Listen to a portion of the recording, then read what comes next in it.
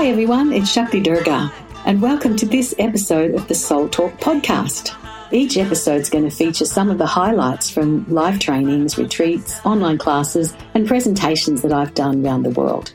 If you find value in it, please text the link to the podcast to a friend or share it with your networks. I look forward to connecting with you soon. Namaste. The question of who we are has taken up the minds of some of the best thinkers throughout history.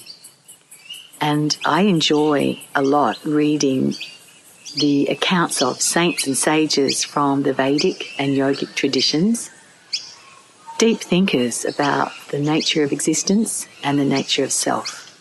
And these deep thinkers will tell us that who we are is a permanent expression of consciousness, and one with the consciousness that pervades the entire universe.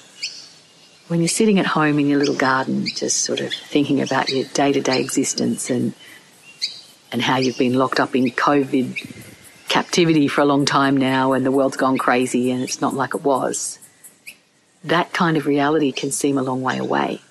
We can become very much enmeshed in what's going on in our individual lives in this very terrestrial situation that we're in. But you know, having extra time on our hands is a boon in some ways, because we might have the time to explore some of these things and to find out why it is that these ancient mystics talked about us having this component of self that is permanent and that is one with everything else. In that system, they see anything that is fleeting or comes and goes as really just wallpaper. They see it as just the passing parade. So how do you define yourself? If you had to say, I am, and then put words after it, what would come out of your mouth? Some people define themselves by their occupation, others by their marital status or their economic status, their financial status, others by their race or their religion. But the ancient ones would say all of those things are temporary because any of them could change. Anything could change. So go a bit deeper. If we look at the thoughts that come and go from our minds, you know, some people pride themselves on their intellect and they think of themselves as, I'm a thinker. But those thoughts don't stay constant in your mind. They come and go too. Even our beliefs change over time sometimes. And I think if we're paying attention, they should change over time. Paradigms from which we live are capable of being evolved, developed or discarded. Sensory input from your eyes, your ears and so on, that's not who you are. But what you make of it, is that who you are? Again, what sense you make of those things is likely to change over time as well.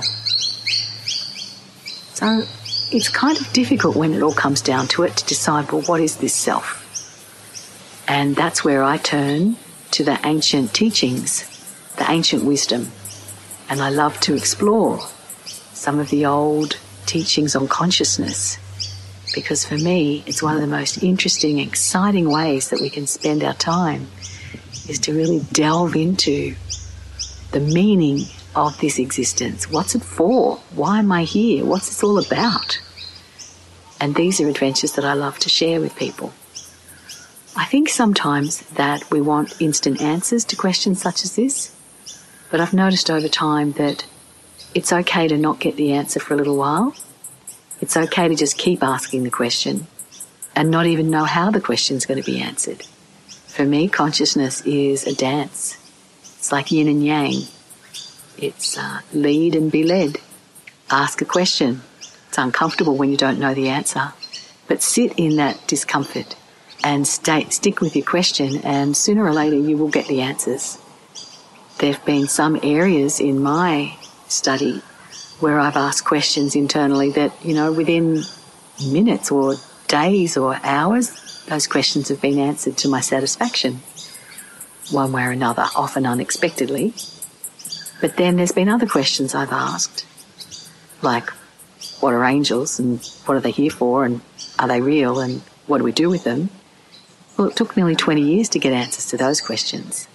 And the profound nature of the answer is something I probably wasn't prepared earlier on to be able to deal with. Consciousness is an ever-growing garden.